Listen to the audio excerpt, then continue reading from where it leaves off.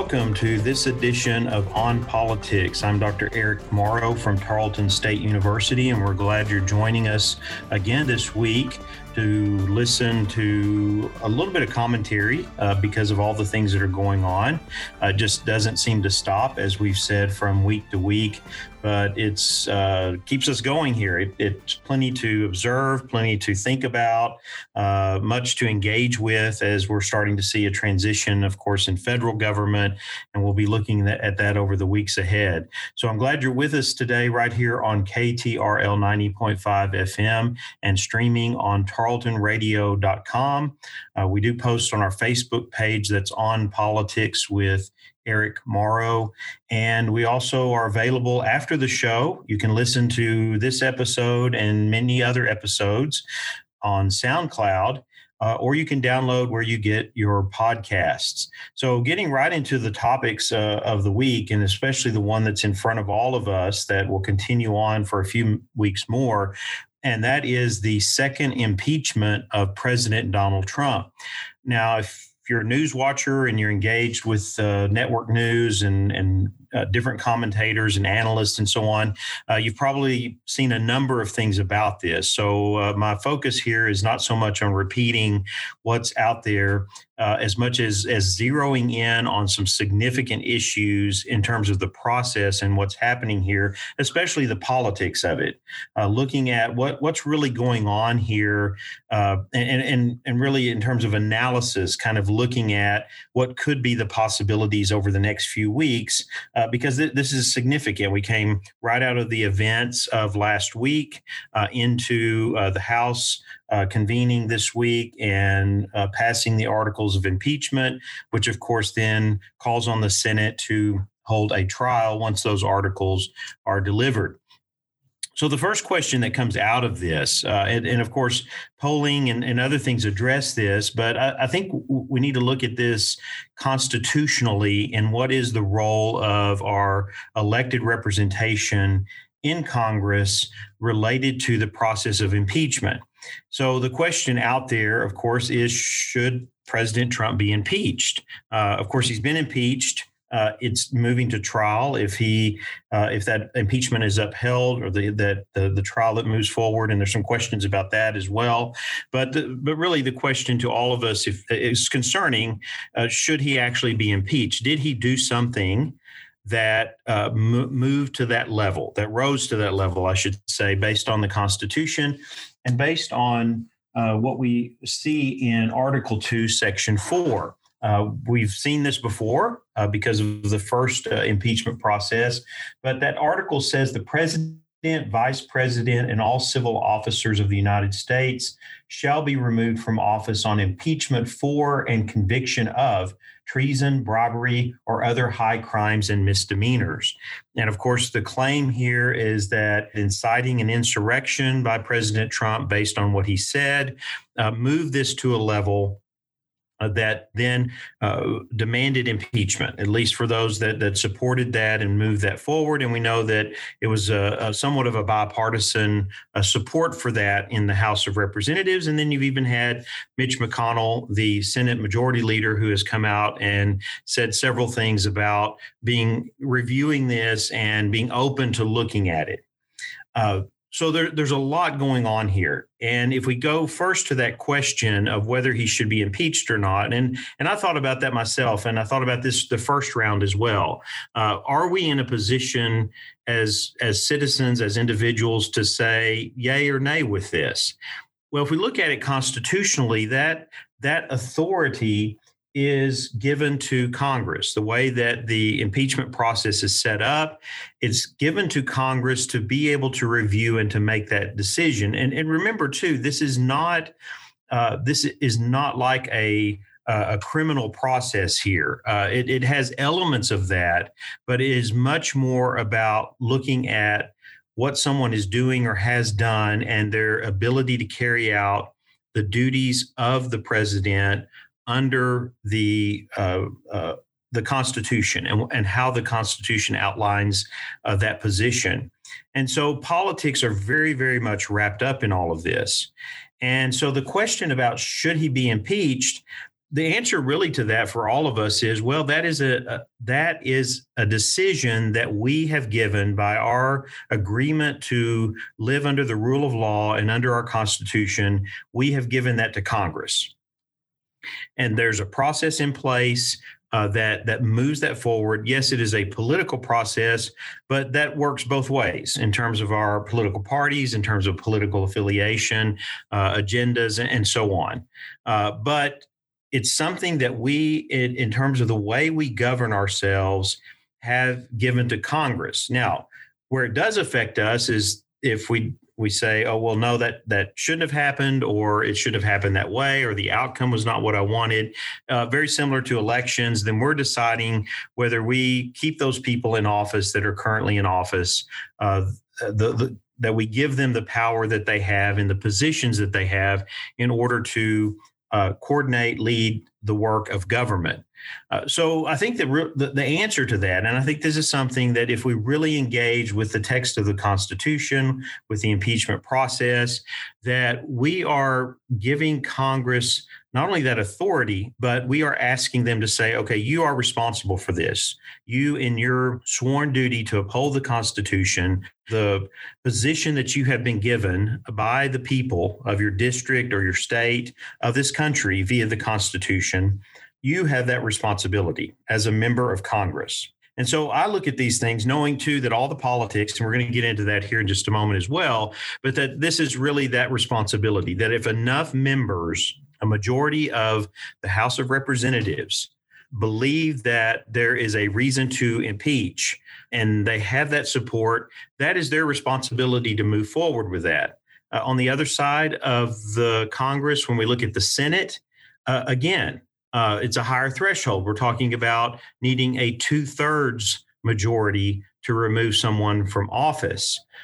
So that's significant as well. And of course, then the other part, which becomes the focus here, since the trial in the Senate could be moved, it will be after President Trump leaves office, is being qualified to run for office again.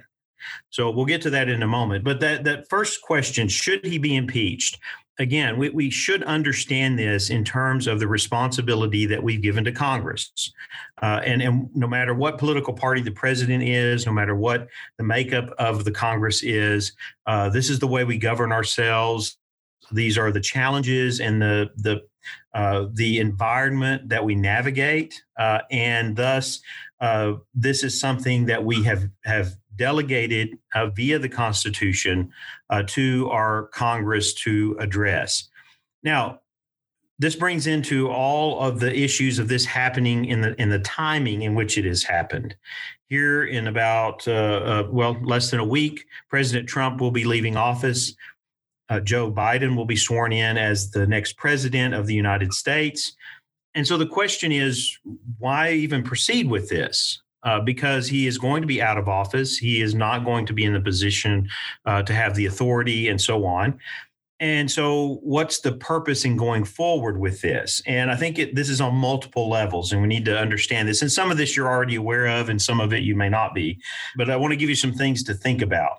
So why either delay this process, or I think as some are seeing it, why get caught up in all of this at a time when the focus should be on the installation, the inauguration of a new president? So I think that's one area. One focus here is that there's not the need to detract from that with all that would be going on in terms of a Senate trial for a sitting president who's about to leave office, and something that may even in itself extend beyond the inauguration. I was listening this morning to a broadcast where they were saying that President Trump is having difficulty getting representation for the impeachment trial, getting attorneys to come on board for a team to be able to engage with this. So there are all kinds of aspects of this that take time, and time is not something that's available if there's a transition here and it's being handled in the way that it was. So why delay? I think there's a number of things on this. Why wait or at this point say And I think this is part of it as well, that the impeachment process will move forward. Well, first, the House has to deliver the articles of impeachment to the Senate. Of course, the Senate is out of session and will not come back into session until next week, until before the inauguration, and then moving through those events. And so there's an opportunity here for those who are looking at this in terms of the politics of all of it, as to how to handle this. Certainly, there are going to be those in the Democratic Party that are going to push and pursue the impeachment trial. They're going to push their leadership to deliver those articles of impeachment and then let the Senate move forward. So that's one point of question there as to whether the Speaker of the House, Nancy Pelosi, and the majority of Democratic leaders in the Congress, in the House of Representatives, will be wanting to do that, even with those pressures within their party to do so. When you look at this, it can create some logistical challenges. I mean, one of the conversations that's been going on between President-elect Joe Biden and Mitch McConnell that's been reported is how can the Senate change the rules where they can move ahead with business, which is an aid package that President-elect Biden has announced. It's the confirmation of nominees to cabinet positions and critical posts in his administration. The way the impeachment process works is that the Senate basically drops everything they do and they focus only on the impeachment trial.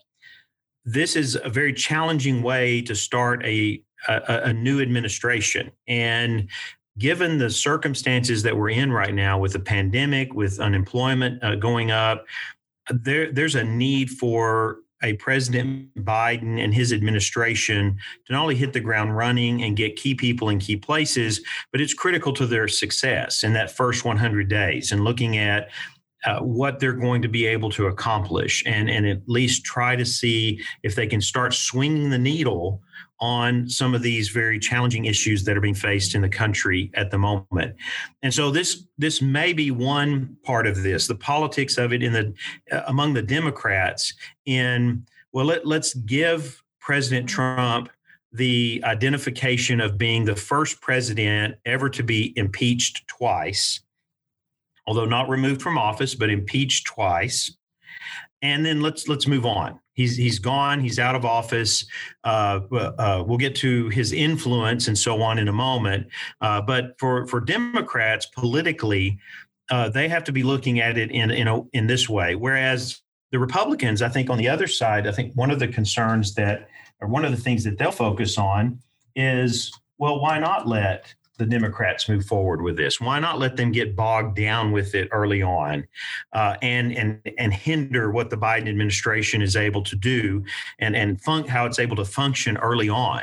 I mean, politically, that makes sense as well, to let the Democrats who will have control of the Senate via the vice president and having half the seats in the Senate, that could be very much in their thinking of, well, we're not going to handle this. We're going to let the incoming Senate and incoming administration, we're going to let them deal with it, because if they then have the choice of whether to move this forward or to leave it alone and just go forward with the work of the new administration. So again, all of this is in the mix. The other part of this too, that could get all of this bogged down and may contribute to it not moving any further than it has already. And that is, what is the standing of a former president related to impeachment? So we know that if he's left office, removing him from office is not to be decided. He's already out of office. The other part of this is the restriction on being able to run again for public office. And again, there's questions about whether that could be pushed forward or not once the president has left. Constitutional scholars, if you get out there and look at some of the literature on this, they're very divided about this. Some say, well, yes, that could happen. And part of it is, and looking at it that way, is that you could have a president that would say, that's been impeached, that's moving to trial, and say, well, I resign. And then if he's resigned, then he's out of office. That's been achieved. There's no further need to address this. So here is this stipulation in there that the Senate also has to vote on. And remember, this one's only voted by majority. It doesn't have to be the 2/3 majority of removal from office. So by majority, which Democrats will have, they could bar President Trump, at that point, former President Trump, from running for office again. Again, this is, again, a political move. I mean, what concerns or what issues do they have to see with this? And of course, they're kind of looking ahead. I mean, he wouldn't run, I don't think, for anything other than maybe president again in 2024. But 2 years, 4 years is a lifetime. I mean, there's so much that happens in politics, and so you're basing a decision now that may not be able to be upheld, that would certainly be challenged in the courts, as to whether Trump would be a candidate in 2024 or not. As in addition to aggravating the base that he has, which again we'll get to in a moment, because I think this plays into all of this as well. So there's politics all wrapped up in the process here of calculating as to what is the right move at the right moment. So we've looked at the Democrats a little bit and what maybe they're thinking and debate that's going on. Let's look at the Republicans, and why would Mitch McConnell come out and kind of open the door to the process of a trial in the Senate? So I think one part of this is that Mitch McConnell and others of the Republicans were genuinely disgusted at what happened on January 6th. That this group was incited, and some of this did happen beforehand. There was conversations going on, there were plans going on, and so the rhetoric that was used by President Trump, by Rudy Giuliani, and others that day just pushed this to fruition. But I think that there are many in Congress that were disgusted by all of this. And I think there's genuinely a desire to end all of this, to end the Trump era in terms of the position, the power, the way he communicates, the rhetoric, and so forth, in terms of what they are doing as politicians, as leaders of Congress, as what they see needs to be done from both sides going forward in order to address some of the critical issues. Not to say that they're in unison, they're not, and we're about to see some of that in the days ahead. But it is a much more common shared feeling, as we see among legislators on both sides, who have come out and spoken against what happened last week. So I think in one way, this, combined with Trump losing Twitter, Facebook access, social media access altogether, was one way in which the Republicans in Congress, especially the Senate, but that they could hold Trump in check. They could come out and on the one hand, they're saying, we didn't like what happened. We're against that. Did the president incite this? Well, possibly, but we're going to have to look at it. It holds him in check for the moment. So all of this combined together to get through the inauguration and to see him leave office. So I think that's a very smart move. And if you've watched Mitch McConnell over the years, he's a master tactician when it comes to politics. He thinks through, looks through, evaluates. He really moves in a political way in all that he does in trying to navigate this related to his party and, of course, related to power. And, of course, they're losing that with Congress, and their focus has to be moving ahead for a couple of years. What's going to happen between now and the next election? And so I think that plays into this as well. Saying that, I think we have to look at the base of support that Trump has had and continues to have. So Mitch McConnell and others are looking at the millions of votes, the record voting that happened in this last election, and the millions of votes of supporters that President Trump had in that election. And while they don't want to condone some of the things that have been said and done, they don't want to go too far and push those people away, either from the party or detach them somewhat from the mainstream in the Republican Party. I mean, we know and we've seen this, that the party really has shifted in these last 4 years. It has been a party of Donald Trump, in that Republicans have been there and supportive and for the most part of what the president wants, what his agenda is, what he wants to do. It has not been a traditional Republican Party agenda.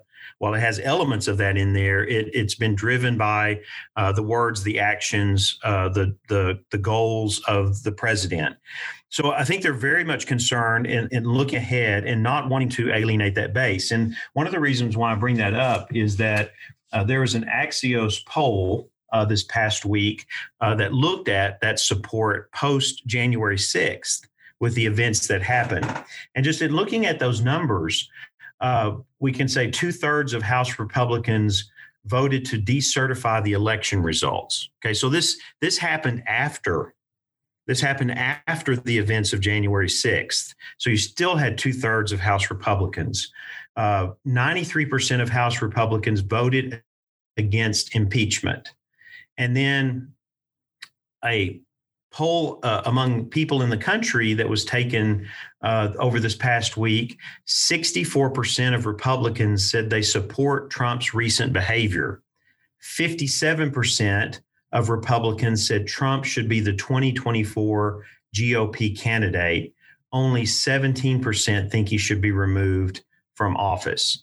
So that, even with the events that have happened, that support, while it's diminished some, is still out there. And I think Republicans are going to have to contend with that over these next 2 years.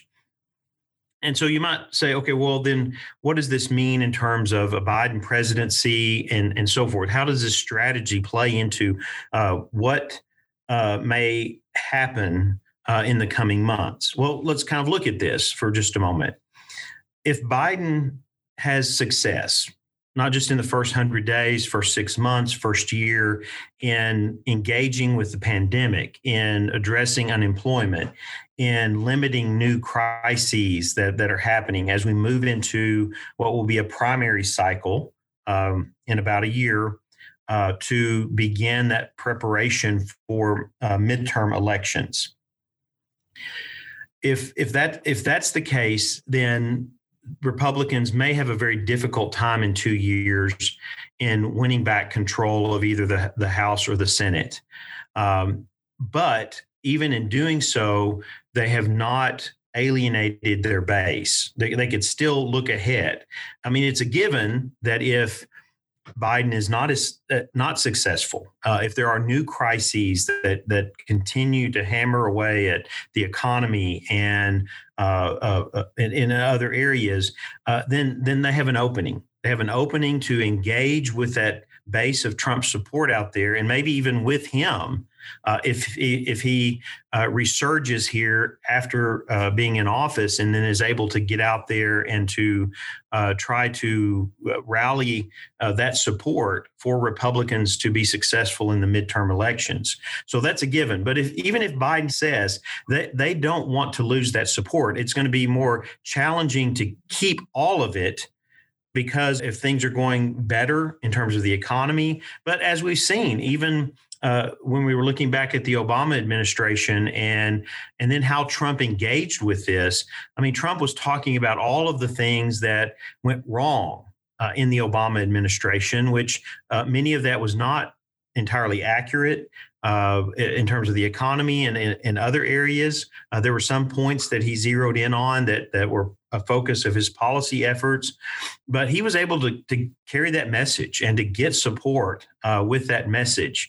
And so I think that is where Republicans are thinking, how do we stay attached to this over the next year to 16 months or so in advance of those midterm elections? Again, if Biden is successful, they're looking ahead to 2024. Is Biden a one-term president? Okay, Biden has said that. That then opens it up, whether it's a Donald Trump or not, who knows at this point, because so much happens between now and then. But it opens it up to, again, connect with that base. Now, who will come forward out of the party to do that other than Donald Trump? Who knows? I mean, that's one of the questions to really watch, to see who begins to start positioning themselves. And we've seen that with some, like a Ted Cruz or a Josh Hawley, senators that we talked about last week. But again, I brought up concerns and questions about how they would actually be able to do that. And of course, after what's happened in this past week, what their political futures hold for them, both internally within the Senate and how it functions, and then also in terms of their constituents and their states. But again, they're not Donald Trump, as I said last week. And so the question then becomes, and I think we'll see this more clearly when we get toward the midterms, as to who are the people who will come forward that are going to try to tap into that wide base of support across the country, and whether they will begin to move earlier because there's a potential for Republicans to be successful in the midterm election, or if they will wait and then after that start to move based on the challenges that the country will face, or just the fact that it will be an open election on both sides in 2024. So I think this is something that we need to be watching in the days ahead. I think that if the trial had moved forward in the Senate, it could have very likely ended with Trump resigning the day before he left office. Because one, I don't think there would have been enough time to come to that decision.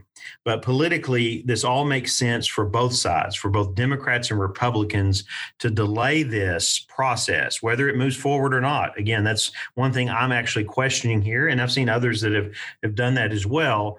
That it's going to be a concern on both sides if this does move forward, and it's given a forum that will be under tremendous scrutiny on both sides. It's another thing for Democrats to say to their rank and file in Congress and say, look, this is going to get us bogged down. We need to support President Biden. We need to move forward with things.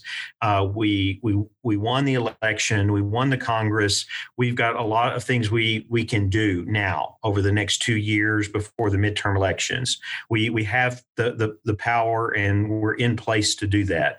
I think that's going to be the centrist message coming from the Democrats, whereas the Republicans are going to be very concerned. The majority of them, not all, but most are going to be concerned about how all this is going to play out and look if any of them come out against President Trump, given the numbers that we are currently seeing.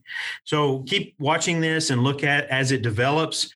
We've got a little time here to kind of catch our breath, even though that there's a lot of attention being given to this. It's, of course, shifting to the inauguration, a lot of focus on security around the inauguration, and then in capital cities around the country because of some of the threats. So I think that's where a lot of focus is going to be. It may be some shift here to look at the Biden administration, the incoming administration, and what we can expect in the first few days and weeks and months of that administration.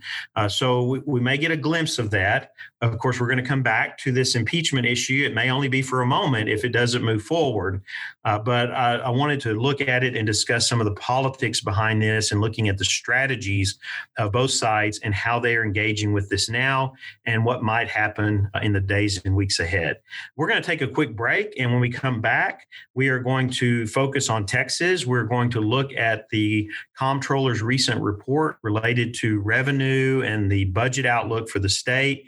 And then we're also going to talk a little bit about the newly elected Speaker of the House, Dade Phelan, who was interviewed this past week by the Texas Tribune, and look at why this is such an important position in Texas politics and in the function of the legislature, something that you should be in tune with and watching as we move into this session. We will be right back. Politics can be confusing, but On Politics with Eric Morrow has your back. Follow the show on Facebook. Search On Politics with Eric Morrow to stay up to date with the show and all the sources to follow right along.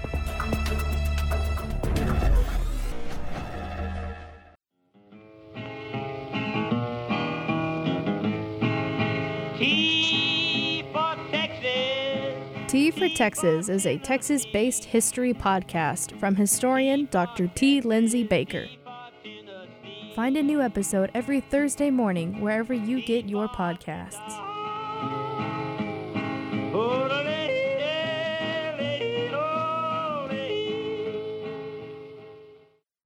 Welcome back to this edition of On Politics. I'm Dr. Eric Morrow.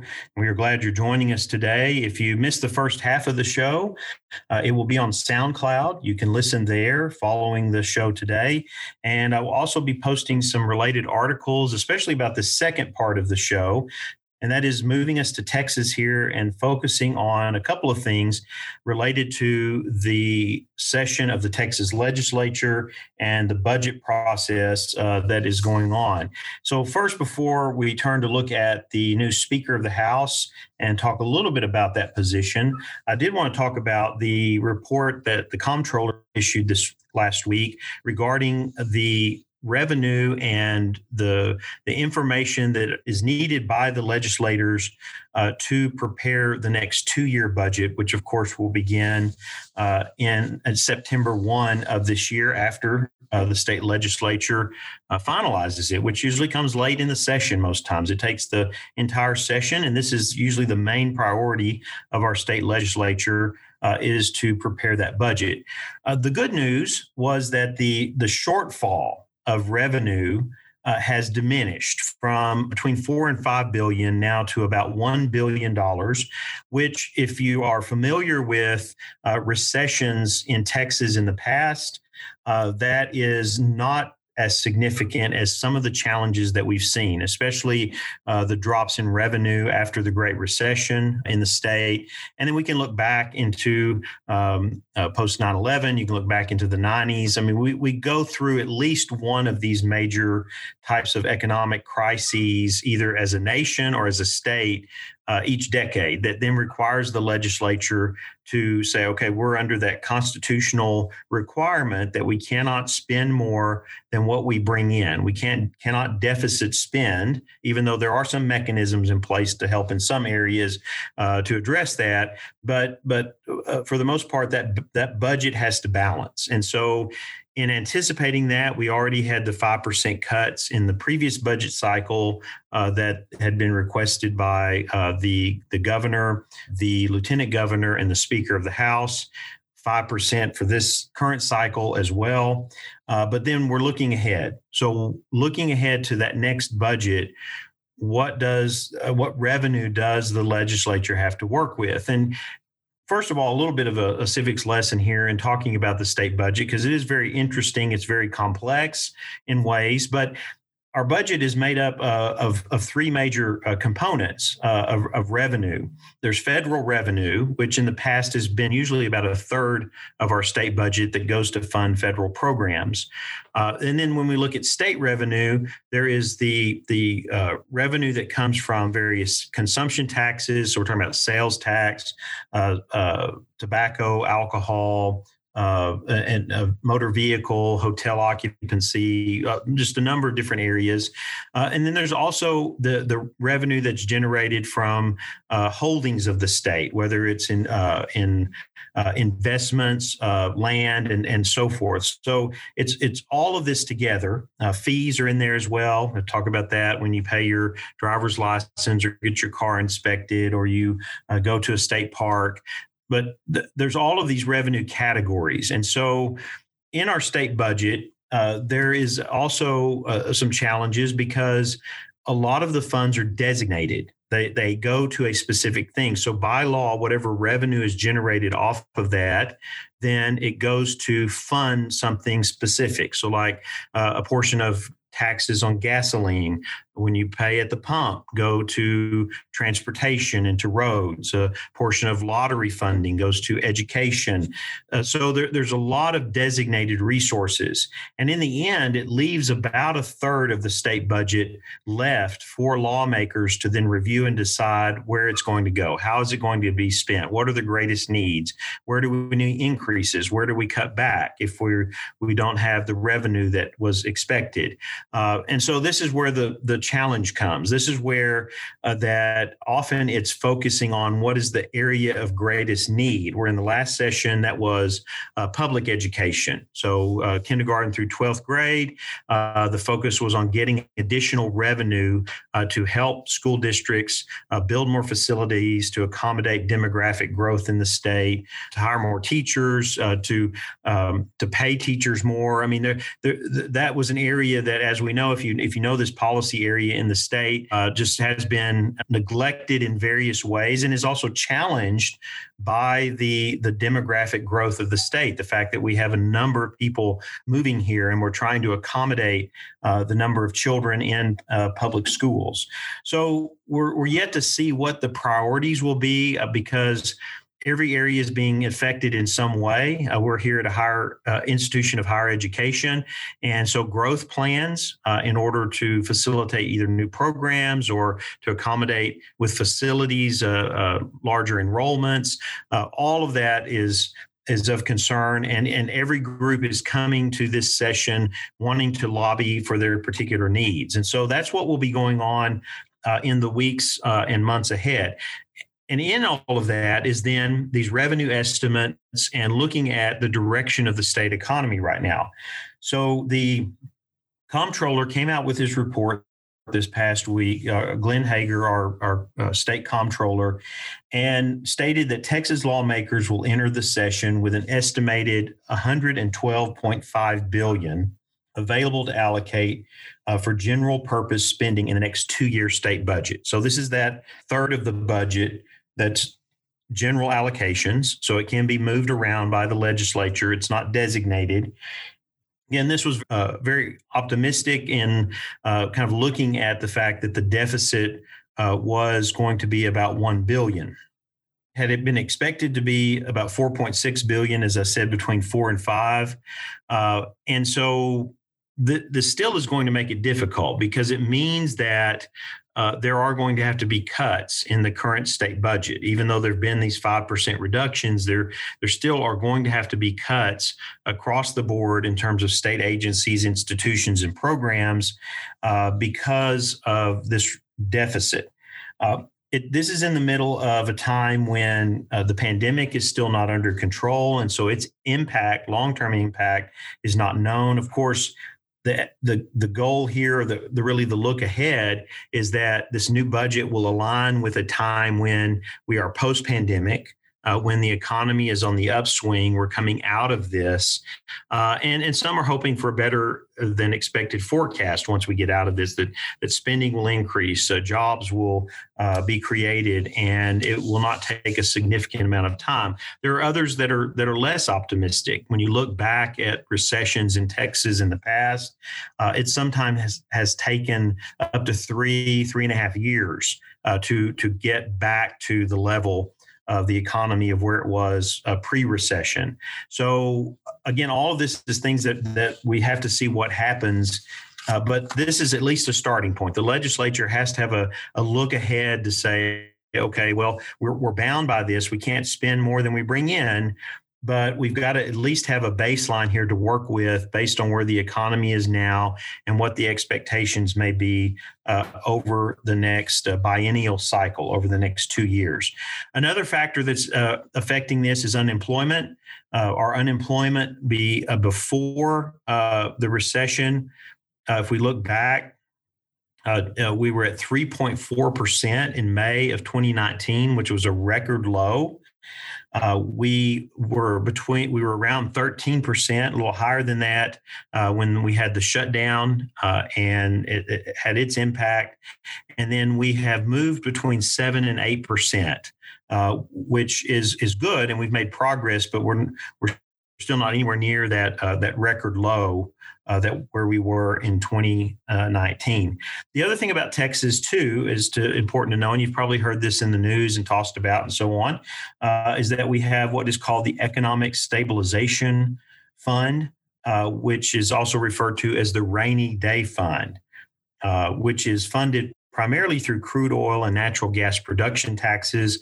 We've carried a balance in that fund, and right now it sits at about $11.6 billion. And so it is very possible that lawmakers could tap into that. There's always some hesitancy there to do that, especially if the impact of budget crisis is smaller than it was anticipated. And I think the wrangling over this, looking back historically in previous sessions where this has been discussed, is going to be how quickly we're coming out of the pandemic. How quickly are we moving forward and the economy starting to grow? And if that's optimistic, then and that we're going to be in a better position in the fall when the new budget cycle begins, it can be very likely that they hold back and say, okay, look, we're moving in the right direction. We're not going to commit funds out of the rainy day fund at this point. If we're still mired in this and the economy is still struggling and unemployment is still a problem and revenues are moving in the other direction, then it could very well influence their thoughts and decisions about whether they tap into this to support the budget over the next 2 years and over that next cycle. So there's a lot to consider. It's something that is now under new leadership in the House of Representatives. We saw this past week that the House with overwhelmingly approved Dade Phelan as the new Speaker of the House. And so one of the things that he's going to have on his plate front and center, and as he mentioned in his speech to the legislature, is how do we handle all of this? How do we move the budget process forward? And so he was interviewed this past week by the Texas Tribune. And I want to just play a little bit of that interview to introduce him to you and to also emphasize why this position is so important, especially in this legislative session with the budget issues that we're looking at, but also in terms of how Texas government functions. I think the important thing is to understand how powerful a position this is. And we'll talk a little bit about that after we listen to this interview. This is Dade Phelan, the new Speaker of the Texas House, being interviewed by the Texas Tribune. It's now my pleasure to introduce Representative Dade Phelan, Republican of Beaumont, first elected to his District 21 seat in 2014. A Beaumont native and University of Texas at Austin grad, he's been a member of the House Calendars, Appropriations, and Elections Committees, has been vice chairman of the Natural Resources Committee, and most recently chaired the State Affairs Committee. In early November, he secured the votes of enough of his colleagues, both Republicans and Democrats, to lead them in the 87th legislature. Tomorrow, on the session's opening day, one of the first orders of business in the lower chamber will be to formally hand off the gavel. Then he will be Mr. Speaker. Today, for the last time, I'll say, Mr. Chairman, thank you for joining us. I appreciate that. I enjoyed hearing that for the last time. Okay, well, let's not jinx it. We'll see what happens. Let's not jinx it either. You're right. We have 24 hours to go. Yes, sir. 24 hours to go. So I thought we'd start with the news of the day, Mr. Chairman. The revenue estimate. 2 hours ago, Controller Hager told us how much money would be available to spend in the next 2-year budget cycle. Less than was available in the last 2-year cycle, but more than we were expecting. The sky is not falling, apparently. What's your reaction to that, and what are the consequences of that? I think it's about where we thought we would be over the last few months. We kind of landed where we thought the estimate may be for the current biennium and then, of course, for 22-23. I will say that we have a challenge ahead of us. There's no doubt about it. We have a challenging budget cycle. We have 1,000 people moving to Texas every day. And I use this line all the time. People probably get sick of hearing it, but they're not bringing asphalt when they move here. They're not bringing public school teachers when they come here. They're not bringing DPS officers and prison guards when they come here. So we have to provide that. That's the core essential services of the state of Texas are those items. And we have less to work with. That's unfortunate. Right. But the state of Texas is still the best place to do business. Sure. It's still, to me, the strongest economy in the entire country. So we will emerge from this COVID-19 fog, if you want to call it that, better than any state, quicker than any state. Yeah. We're just going to have to get to work sooner rather than later. And my colleagues are ready to do that. I've had multiple conversations with them. They're ready to get to work. And the budget, as always, will rule the day. Are there any areas of the budget, Chairman, that you consider to be off the table for cuts? We have to look at everything. I mean, that's. I've been on appropriations. I was on appropriations for 2 sessions, and there's no article that you don't go through with a fine-tooth comb. That's your job, right? Same with Senate Finance. You always have to take a fresh look at each budget as you go through that process.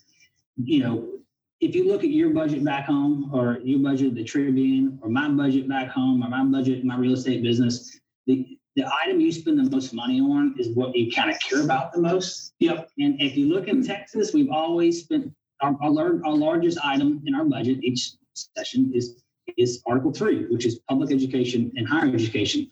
I don't see that changing. That is our priority coming through this pandemic. Children, we cannot abandon our children when they need us the most. But you're not saying, Mr. Chairman, that you're not going to cut public ed. You're not saying you're not going to cut higher ed. You said everything's on the table. I said that we've got to go through every article, every agency, and every receipt and look at it holistically, obviously. And we have to balance our budget. And we can only spend as much money as the comptroller says we have to spend. We can only spend as much money as the economy has grown. So we have to go through all those different types of restrictions, which are fine. We've done it before and we'll do it again. But I have full faith in the Appropriations Committee that they will do a fantastic job. All right. That is Dade Phelan, the new Speaker of the Texas House of Representatives. And I just want to spend a little bit of time talking about this position. I mean, it's significant in terms of the vote. He did receive bipartisan support. The vote was 143-2, with 4 members not voting. And part of that, I think, is that Phelan has presented himself, and I think with those that have been working with him, that he is has that pragmatic approach that is critical in Texas politics to resolving some of these issues and looking at these hard policy issues. Those that voted against him were supporting or wanting to hear more about a quote conservative agenda for the state. I mean, you have to look at this and understand it in context of political culture in the state, which I've discussed on previous shows, but also to look at what are the real hard policy issues that are facing the state. And this position, Speaker of the House, has a very critical role in addressing that. And so I want to just give you here a little bit of things about background about this position, or at least in terms of what it does, because I think this is a person that, with all legislatures going back, but now currently within the context that we're in, that this position is something we all need to be watching to see how he leads and the decisions that he makes. And so the Speaker of the House, one of the top positions in the state because of the direction that position provides to the legislative process. And so at each session of the legislature, the Speaker is elected, just requires a simple majority. And then the Speaker's powers are significant. So going forward and in the days ahead, the Speaker is going to be focused on, as the most influential member of the chamber, who resolves all questions of process and procedure. So that's under the direction of the Speaker and how things will move forward. The Speaker decides which legislators become committee chairs. And assigns most of the committee members most of the work of the House of Representatives goes on in these committees. If legislation is going to move forward, it has to be assigned to a committee, and then it has to move forward within that committee to then move to the full House. And so the Speaker can arrange these committees with members that are supportive of an agenda that he has in terms of legislation. One of the committees that's especially important here is the Calendar Committee, which determines the orders of bills considered. And so that committee has a significant amount of authority, and it's very then important for the Speaker to have people on that committee that are in line with how he wants to lead the House of Representatives. And so this is very critical role and position in guiding the legislature through its session. When it comes to the budget, again, a very critical role that the Speaker has in looking at that budget and then navigating that going forward after the session with the Lieutenant Governor and the Governor. So really, this is a position that I would encourage you to keep track of. There's the Texas Lege app that you can actually have on your phone to track legislation, to see what's happening. But there's also the Texas Legislature Online, TLO online, which you can do everything from watch sessions of committees in the legislature to tracking legislation to learning more about your representative in the state legislature. And this is a critical time to be doing that. What is happening? What is your legislators supporting, your senator, your member in the House of Representatives? What are they engaged with in terms of moving things forward for the state, especially this budget process, but other very critical issues that are on the agenda. We'll be revisiting some of those. We'll be tracking some of those on the show. We'll be looking at the appropriations process, how all this works with the budget, and looking ahead because this will be critical to all of us as residents of this state. I want to thank you for joining me today on Politics. We're right here each week at noon on Sundays on KTRL 90.5 FM, Facebook on Politics with Eric Morrow, and then catch us on SoundCloud or download as a podcast if you missed the show or you want to go back and review some of the many things that we've talked about on the local, state, national, and international levels. Have a good week. We have an inauguration coming up, and we will revisit that and look at the Biden administration in more detail in the weeks ahead. Thank you for joining us today.